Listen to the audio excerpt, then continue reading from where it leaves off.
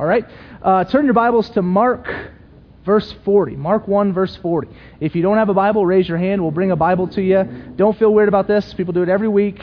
We want you to follow along. Anybody? Yeah, there you go. Okay, Bibles, there it is. Everyone's always reluctant until I say don't feel weird. I don't know why that is the thing that makes you feel better. But bring Bibles. Turn to Mark 1, Mark 1, verse 40. Now, here's what we're doing. We are in week 6 of this. And last week we talked about how Christ, in his ministry, now public, people are hearing about it. The noise is starting to happen. Authority's been established. This guy's the real deal. He's not just some clown, okay? Jesus is on the scene. As we saw last week, him get away to pray. And then after he's prayed, he goes back out and he preaches the gospel. And so we established last week was something that is very near and dear to Redemption Church, and it's this statement of gospel-centered and outward-focused. That in everything we do, we look to be centered around the gospel of Jesus Christ. That story needs to be the center of everything we do here at the church and everything we do as Christians. So then when we begin to think, okay, when we look outward, when we think about, okay, what's next? What do I do with this belief? What do I do with this faith? All of that is dependent upon what you believe about the gospel. As we talked about the gospel story, how amazing it is and how transformative it is for us and how it sets us on a trajectory and a mission to do that which we see Christ do in the Gospel of Mark and throughout the rest of the Bible. Okay? And so in this outward-focused idea, we see 2 of the most outward-focused moments that Jesus will ever do in this story, or in this gospel, in his life. Now, both of these stories, I feel, are those type of stories that shape culture. Right? That shape kind of an ethos, that shape your mind around, okay, it's like one of those things where you say, man, I remember where I was at when this happened. And so, for example, so I bet you I go around the room and ask every single one of you what you were doing when 9/11 happened, right? Like how you woke up, what that looked like. You remember that moment vividly because it's one of those moments that shape your worldview, that shape what you believe about God, that shape what you believe about the world, that shape what you view about yourself and your part in it. I remember I had a sleepover that night. You guys remember those sleepovers? We had to, hey, Mom, can Ryan come stay the night? You know, you had to plan it out like 3 days in advance. No, you guys didn't do those? Okay. I'm going to say this right now. The only time I'm going to say it. There's not many of you, so we're going to need a little more activity on your end, okay? So a sleepover, right? Ryan, my buddy, is one of my best friends in the whole world, and he's sleeping over. And all of a sudden, it's like, 7 in the morning or something, and we have school that day. And my mom bursts into the door, and she is a 4'11", tiny little power-packed Asian woman that just high-pitched voice. She runs into the room, bashes open the door, wakes us up, and says, "They're bombing us!" And my Ryan and I, we literally woke up as she comes in the door, and we're what's going on? She says, "They're bombing us, come on!" Runs us downstairs and puts us in front of the television. And there it is, right? 2 buildings just one building at that point was on fire, and the second was coming, and immediately everything changes in my mind. Like, wait a minute. What do you mean? Like a plane flew into the World Trade Center? Oh, and then my brother lives in Manhattan. He's a stockbroker. Is he okay? Right? All of these things begin running through my mind. My entire worldview changes because this event was so shaping for our society. Everyone in here, where were you when 9/11 happened? You know exactly. I believe these 2 moments are those type of moments. That shaping. Where were you when Jesus cleansed the leper? Where were you when those crazy guys, remember that they came and they tore open the roof of Jesus' house and they threw a paralytic in there that he could be healed? Where were you guys when these crazy things happened?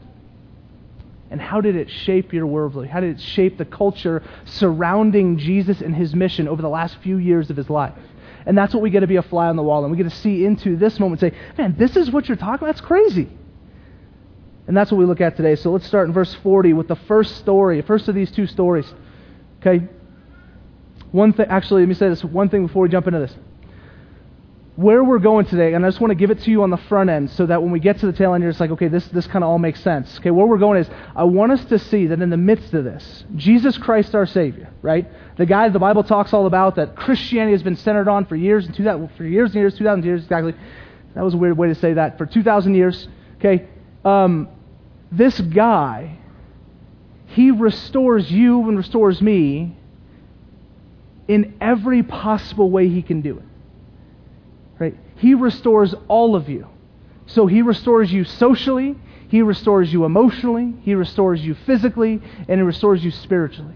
That every part of your life that might have some broken sin, Jesus Christ comes into and restores that aspect of it. And here's the kicker. He can do this because He's God. Like, He can do this because He's God. And this has to be part of the story, because if it's just another miracle worker, which did exist at this time, there were other people going around doing some of the things you would see. If He's not God, none of the gospel matters. But what Jesus does in both of these instances, in both of these stories, is He claims the authority and the identity of God in the flesh. And it's because of that reality that we can understand truly that once and for all, someone has come to restore you, all of you, for the rest of your life. Okay? So here we go. Verse 40, first story says this. And a leper came to Him, imploring Him, and kneeling said to Him, "If you will, you can make me clean." Right? So Jesus, there's a crowd coming, and He says, "I'm going to go preach." And so here He is. This is the first instance we have after last week where He says, "I'm going."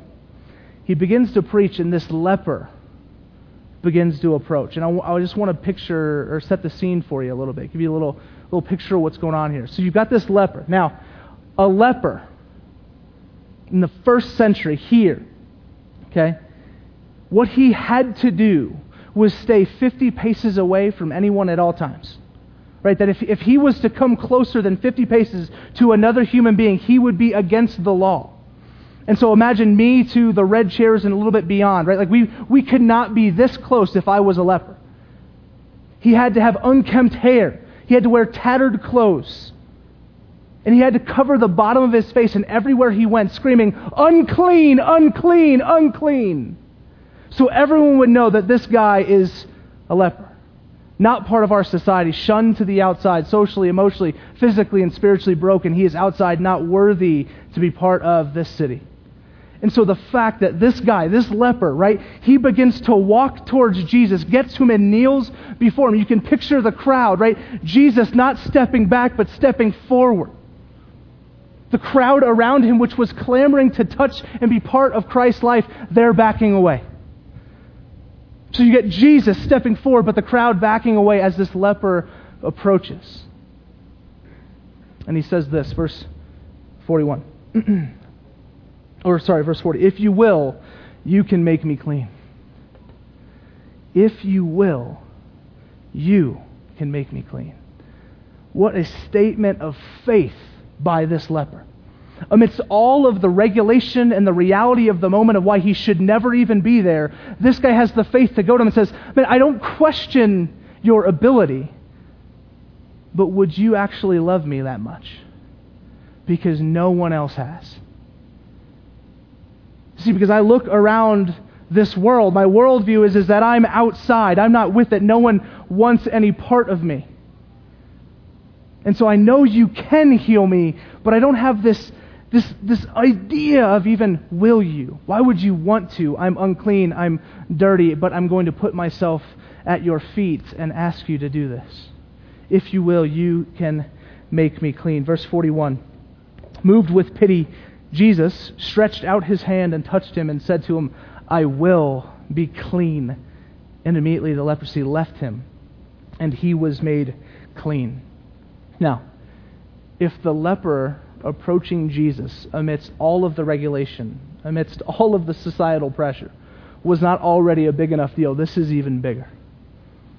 Because the leper, right, he breaks law and he comes and he kneels before this rabbi, kneels before Jesus. And what does Jesus do? Filled with pity. Now this is not Mr. T, I pity the fool pity. This is Jesus Christ, pity, compassion, love pouring out of His soul. I have pity on you, I love you. Reaches out His hand and touches this leper. Now, again, if it was a big deal for the leper to even come and be at Jesus' feet, it is a far greater, bigger deal for the Savior of the world, for God, for any man for that matter, to reach out and touch a leper.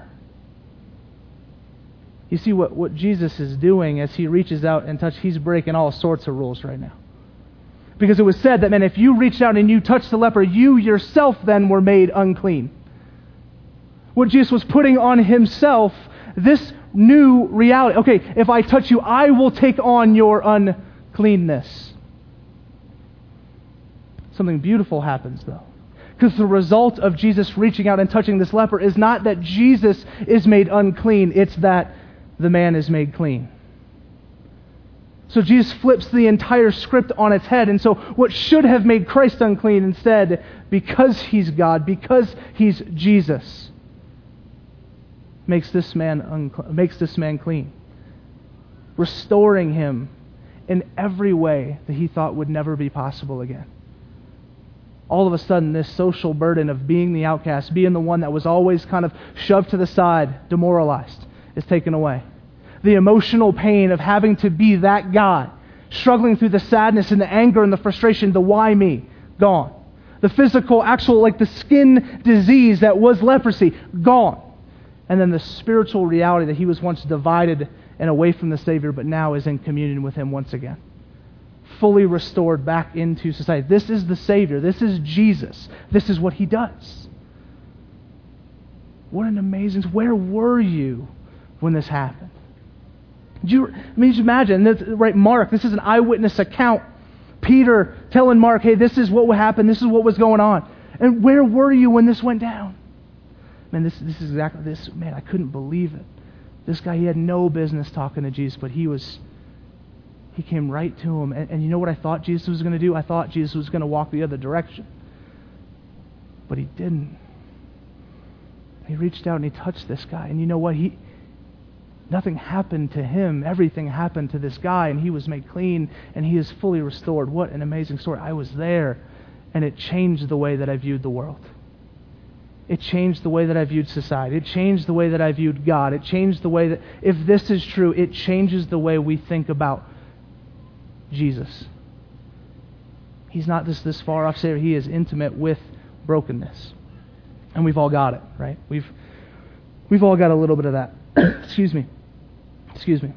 Now, I want to say this generally as we look at this story, and we'll look at the next one too.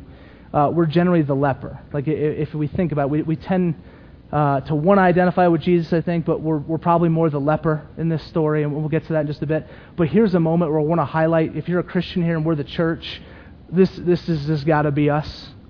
Like, we got to be Jesus in this moment. We have to say, okay, like we can't just walk in this like Christian awkward bubble thing where we don't go out and touch those who are hurting. That's just not why we're here. And so we reach out and we care for everybody. Okay. See, what we think might make us unclean, and we're going to talk a little bit more about this in the world, but not of the world thing next week. But I just want to say, man, that is the mission of the church, is to go and be the hands and feet of Christ that reach out and touch the broken of this world. That is mandate for us. And so how are we doing? Okay. How are we doing? Now, verse 43 comes around and something peculiar happens, because it's very contrary to culture. Let me read it. Verse 43, and Jesus sternly charged him and sent him away at once and said to him, see that you say nothing to anyone, but go, show yourself to the priests and offer for your cleansing what Moses commanded for a proof to them. See, only priests could deem someone cleansed, deem someone clean. And so he's, listen, go and do this. Verse 45, but he went out and began to talk freely about it and to spread the news, so that Jesus could no longer openly enter a town, but was out in desolate places, and people were coming to him from every quarter. So this is strange to us. This doesn't make a ton of sense, because normally when we do something great, we want the world to know. Right? It's instantaneous. We have Twitter now. I just did something fantastic, right?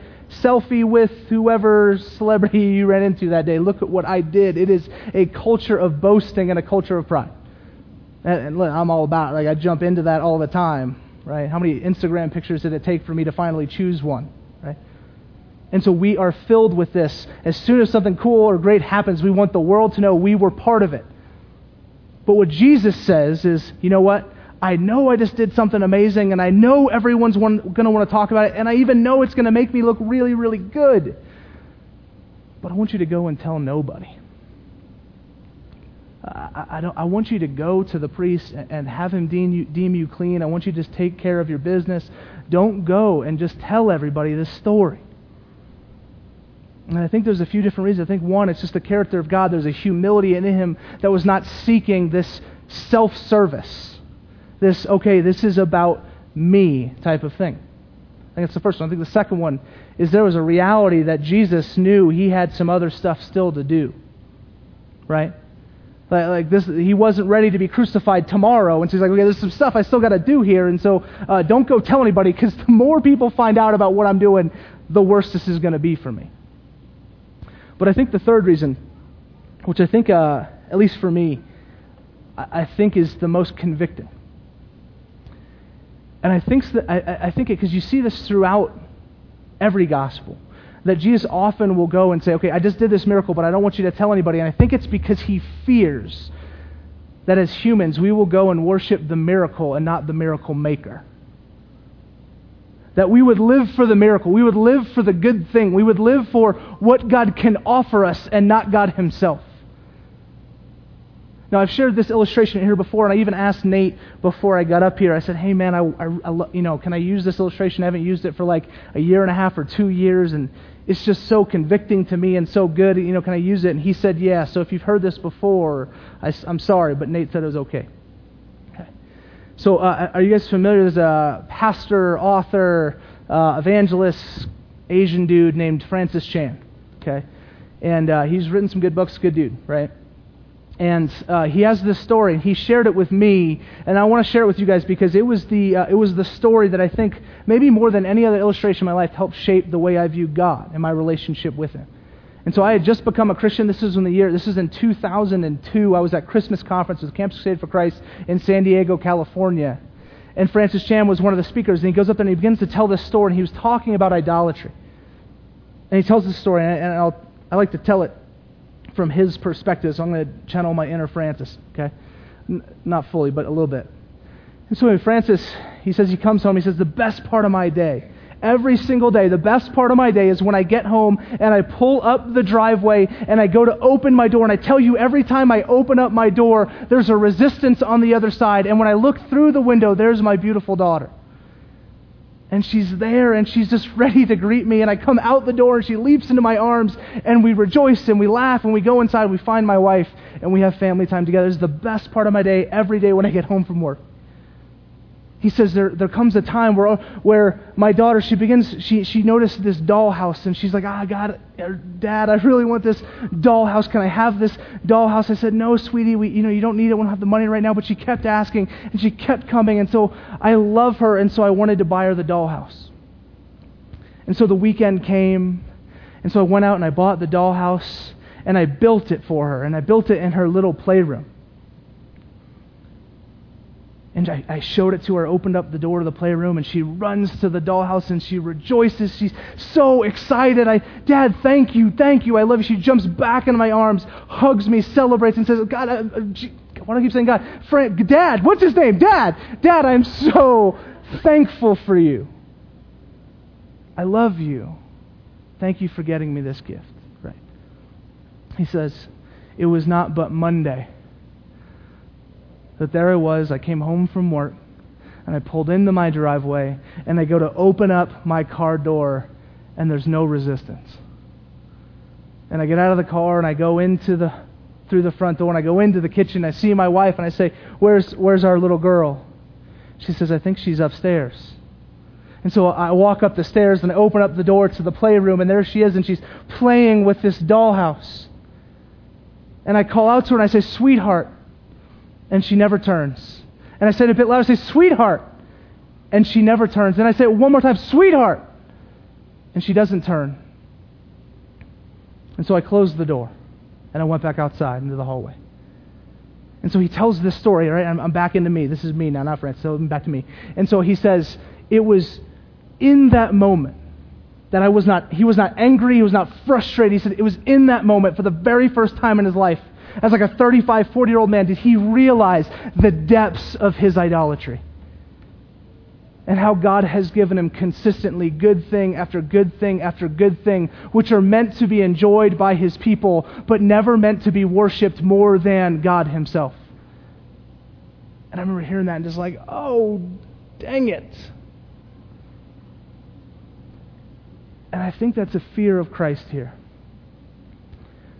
I think there's a fear here in Jesus to say, man, the miracles are great and I'm going to do them and I want people to be restored fully and you'll see the physical restoration and I want that to happen, but please don't worship the miracle. Asking us right now, are we in it? Are you a Christian? Are you considering it because you want the miracle or because you want the miracle maker? Because you want the good things that Christ can offer, or is it because you want Christ? And it's a great question. Okay. And I think he asked them, and he's like, don't go tell people because this will happen. And guess what? When Paul writes the letter to the Roman church, right, chapter 1, what does he say? He says, man, you know what? You've worshipped the creature instead of the creator. And so he goes right at what Jesus is probably trying to be beware of right here. He says, okay, Paul says it's just rampant in the church. And so what are we in this for? Okay, let's keep going. Jesus more popular than ever in our second story here. Let's get moving. Verse 1. And when he returned to Capernaum after some days, it was reported that he was at home. And many were gathered together, so there was no more room, not even at the door. And he was preaching the word to them. And they came, bringing to him a paralytic carried by 4 men. And when they could not get near him because of the crowd, they removed the roof above him. And when they had made an opening, they let down the bed on which the paralytic lay. So Jesus is back in Capernaum. He's hanging out at the house. Okay, they've got a little redemption community going on right at his place. So he's coming, they're teaching, they're preaching, they're having a good time. But everyone had now heard of this cleansing of the leper, right? And the other things he had done in previous passages. And so now everyone is surrounding this house, trying to just get this an earshot of what Christ might be saying. And so it's packed. Everyone's already inside the house, outside the house, whatever. And so guess what? These 5 people show up, right? So you got 4 men and a paralytic, right, walk into a house. Right? I mean, it's like kind of like a joke the way it starts off. But you got 4 men and a paralytic, and they walk over to this house, and they say, how are we going to get in? And everyone's here. Everyone's here. And so what do? They say, okay, well, let's devise a plan. They could just wait patiently. That'd be an option, right? They could, text him, hey, we're outside. No, they say, okay, we're going to climb on the top of the roof. And we're going to cut a hole in the roof. We're going to move thatch to the side, and we're going to drop this paralytic in the hole. Who devises this plan? Will we ever do that? You would be arrested. If this doesn't happen. So these guys, this is a good idea. It's these 4 guys. I don't know how they crowd surf their way over to the top of the roof, okay? With the paralytic. They get to the roof, they slide him on there, and they open up this roof and they drop the paralytic in. Okay? So this is just what's happening. What's Jesus going to say? Here we go. Excuse me. Where are we? Verse 5. And when Jesus saw their faith, he said to the paralytic, Son, your sins are forgiven. Now some of the scribes were sitting there questioning in their hearts, why does this man speak like that? He is blaspheming. Who can forgive sins but God alone? Okay, who can forgive sins but God alone? So they walk in and they say, okay, we're going to do anything we can to get to Jesus. And I ask us, what holds us back? What holds you back from following Him? What holds you back from going to Christ today? What holds you back from following Him in your everyday life? Like, what are the things that keep you? It wasn't a roof and crowds. We're not going to keep these guys away. So what keeps you? Like, what are the things that say, you know what? Well, I'd like to go to Him and I'd like to be with Him, but I'm not going to because of, and insert your thing. And I tell you, we live in a culture where it's kind of weird sometimes to be the Christian, right? It's getting more weird, actually. So, I live on a street, like most people, right? And, I've met some of my neighbors, and you immediately have that conversation, like, well, hey, what do you do? They're like, oh, I do this. And they ask me, what do you do? I say, oh, I'm a pastor at a church in town. Immediately, it's like this crazy awkward. They're like, oh, cool. All right. It's like, end of conversation. I was like, no, I'm a normal guy. Like, you want to go get a drink or something? Like, okay. And it's just always kind of strange. There's this immediate kind of reaction to, well, you're with that Jesus guy. But I just wonder, what are the things for you that say, okay, man, if He's here, what are you doing to get to Him? And what are things that are keeping you from being there? Okay. It's a question for us. 2 questions now. Like that one and And the one we mentioned before, just, what did I even say? I don't even remember. Right? Do you want God or just what He offers? I mean, like what things we have to consider. And so they break into this house, they go through the roof, and what does Jesus say? And I quote, He says, "Are you going to fix my roof?" Right? No, He didn't say that. He didn't say that. He says, man, you know what? Hey, your sins are forgiven. I look at your faith, and that's incredible, man. Your sins are forgiven. Now, let me tell you, the expectation as you read the story, especially if we just read the one with the leper, right? The leper comes up, he heals the leper right away. So the expectation here is you're going to read it, and the paralytic goes in, and the expectation is Jesus reaches out, touches, and the paralytic gets up and walks. Right? I mean, that just makes sense. But He doesn't say that. The paralytic's dropped in, and the first thing He says is, you know what? Hey, son, because of your faith, right? Your sins are forgiven. Highlighting even for this man, this paralytic who knows how long he might have been paralyzed. It could have been his whole life, given some of the meanings and translations of this word. His whole life maybe being in this state, physically broken, the emotional pain that comes from that socially as not being able to be part of society in that way, spiritually separated from God. And Jesus says, no, there's something even more important than just making you walk today. There's something more important than just the physical brokenness of your life. And I guarantee you that every one of us walks in with something this morning. I'm not saying everyone's life is in shambles right now, because it's probably not. Like I walked in this morning, how you doing? Great, because this week's been fantastic. My life is not in shambles right now, but there's been moments. But there's certainly things even I could look at this morning, man, I wish that was different. And anything you bring in today, listen, it is important and valuable, but there's something that Jesus is doing here and says, beyond that, son, daughter, your sins are forgiven. This spiritual brokenness, this separation from God, the one who created and made us, like it's bridged. Your son, your sins are forgiven. And so here's what happens. The religious elite, the scribes and the Pharisees and those that were in the room look at this and they say, what is He doing? That's blasphemy. Only God can forgive sins. And it is the truest thing that any Pharisee has said in the entire Scriptures. Only God can forgive sins. And so here's what Christ is doing, both in the story with the leper and the story with the paralytic. Yes, He is restoring emotionally, physically, socially. But above that, He is making His authority and identity known. I am God. Because listen, as a leper, the only person, priests would deem someone clean, but the only one who could actually clean someone was God Himself. Numbers, Leviticus, you go back and you read the Old Testament, many Jews viewed leprosy as a curse directly from God, and the only healing was through God Himself. And so as they would see the story of the cleansing of the leper, they wouldn't just say, oh my gosh, this is amazing. This guy made him clean when he should have been made unclean. They wouldn't just say, wow, how could this happen? This is so socially unacceptable. What a Savior, what a God. They would say, only God could cleanse the leper. And then they would see the story of the paralytic and say, wait a minute, only God can forgive sins. So what are you saying, Jesus? Jesus, are you saying you're God right now?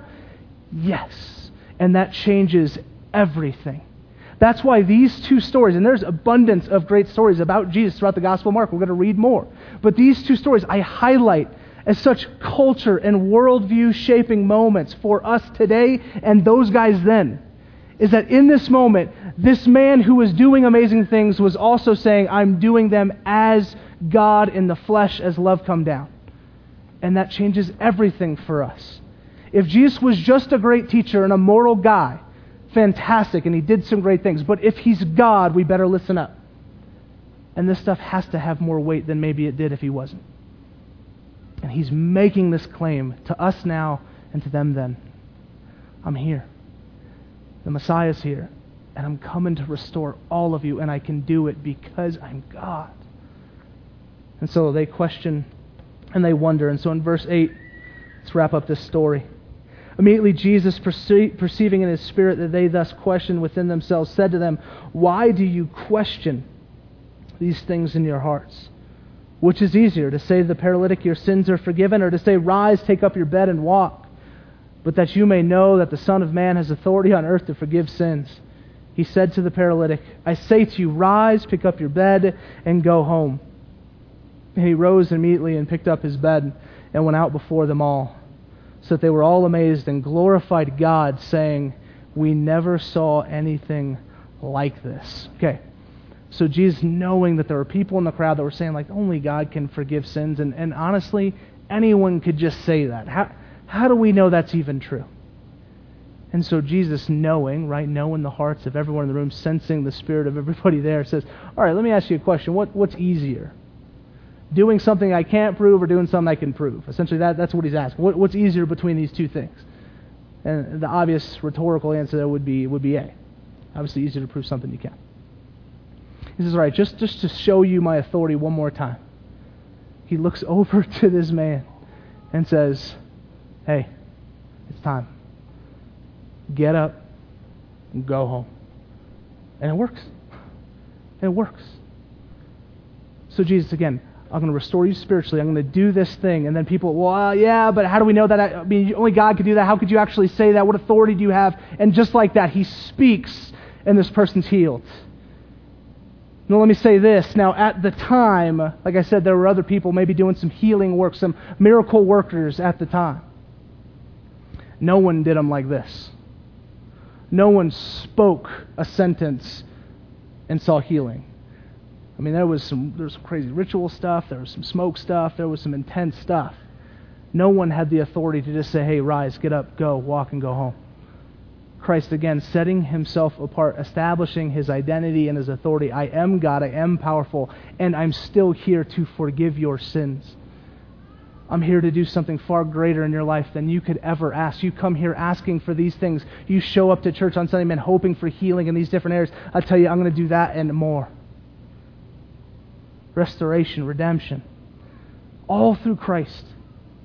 Okay, this is what he does, and he does it because he's God. Okay, socially, right? Think about the leper, the paralytic, again, just socially ostracized outside. He restores them back into society. They can get jobs, they can work, they can go hang out, they can do dinners, they can host, they're just back in.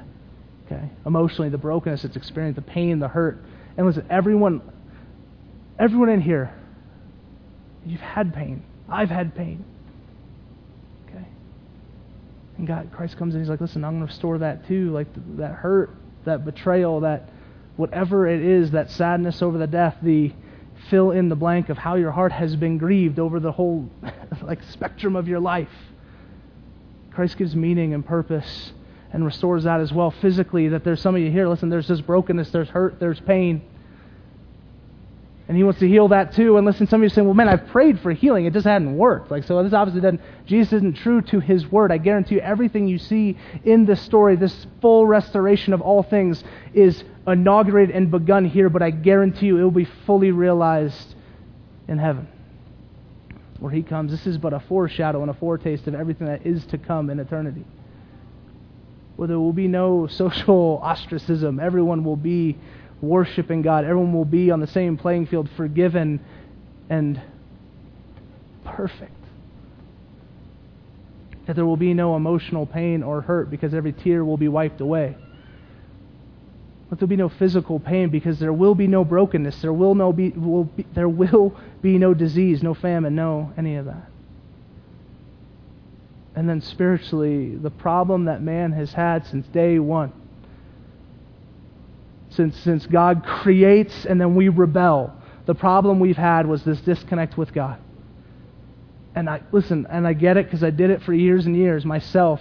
I tried to find the answer in different things. I didn't even know that's what I was searching for. And then all of a sudden, I picked up the Bible and I started reading, oh my gosh, is this stuff true? And then I did some research and found out it's true. And I said, oh my God, what if this is the answer to the gap I felt between me and God? What if Jesus actually is the answer? What if he did come to restore me in all of these ways? Man, what if that's true? And I gave my life over. And I'll tell you what, man, it hasn't gotten perfect. My ankles hurt. I got bad ankles. I'm a bit overweight. Could use a little bit less of that. That'd be nice. Emotionally, I still hurt. I'm sad. Man, every once in a while, Very not getting a fight. I'm sad about that. Poor Finn, my little boy, I like went and knocked his head, you know. He's okay. Geez, everyone's just like, oh. I knocked his head, right? And I see him crying. I experienced the emotional turmoil and pain of just, what have I done? You know what I mean? But spiritually. Or once I was kind of just, I wouldn't even say that I was just aimlessly wondering, man, where's God and where is He? I just didn't know, and I found Him, and He's good. And the disconnect is filled. The gap is filled. And I'm restored back to the relationship I was supposed to have with Him, and you're supposed to have with Him since the beginning of time. And so even though we blew it, God gave us another chance. And it's in Christ, who is God. Like, if you leave with anything, Jesus here, and this, He is a historical, if you're here and you're a skeptic or whatever, I don't know all your stories. But if you're here and you're this is a historical figure, and you have to at least battle with the fact that this historical figure has just said, I am God in the flesh, and I'm coming to restore you fully. If you're here and you're a Christian, we have to deal with the fact that Jesus is God, and He's come to restore us. So what I ask you today as we wrap up is, what does God still need to, what do you come with today that you need restoration in? Do you come in with emotional brokenness, physical brokenness, social brokenness, spiritual brokenness? What part of it? And I just want to tell you, please run to Christ this morning and put it at His feet, and He will restore. He will restore. If not in this very moment, ultimately. And so bring that before Him, kneel at His feet, and ask in prayer. Every week we have people up here to pray. We have people over here to pray. Come up and just pray. Lay some stuff out. Say, this is what's going on, and I need Jesus.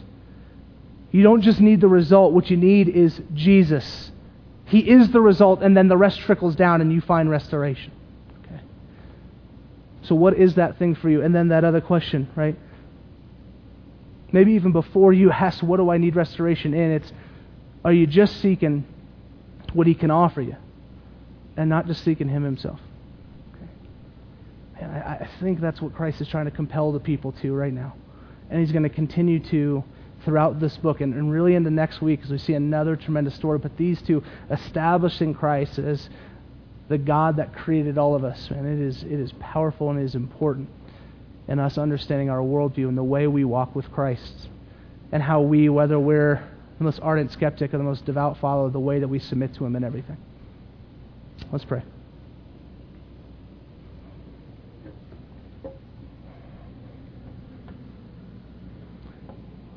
Heavenly Father, thank You very much for Your word, and God, thank You that we do get to be a fly on the wall in these stories, that we just get to kind of listen in and see in and study and learn, God, about these things that have truly happened. God, we got to think about, like, why would You do the things You did? God, I like Nate kind of confessed earlier, I confess my own doubt, my own fear of whether or not, like, I'm good enough for You. Whether or not, are You, I'm the Pharisee, like, are You really who You say You are? Are You really God? God, I have these things in my heart from time to time, and I thank You that it seems every time that I go there, You just are faithful to answer. And so, Lord, I do pray, God, that You would answer every criticism, that You would speak to every part of brokenness in our life. God, that for those who are here that are just hurting, that have pain, God, would You bring healing, comfort, and peace. God, that those who come with physical brokenness, that God, You would bring healing and restoration and health. God, that those who would come with just social brokenness, they look to the world and just say, what is going on here and what's my place in it? God, that You would show purpose and life. And that, God, that those, all of us in the room, God, that have kind of just this spiritual need for more of You. That wherever we're at in the journey, God, we pray that You would bring Your presence. God, that You would bring Yourself and You'd bring Your Spirit, God, to just reveal more and more and more, God, that we would want You and not just the stuff You give us. So, God, thank You. As we respond now, convict us, shape us, make us a praying people, a dependent people. Make us a worshiping people, that we'd sing and raise holy hands to Jesus, to the God of the universe, who created everyone and everything we know. In your name we pray. Amen.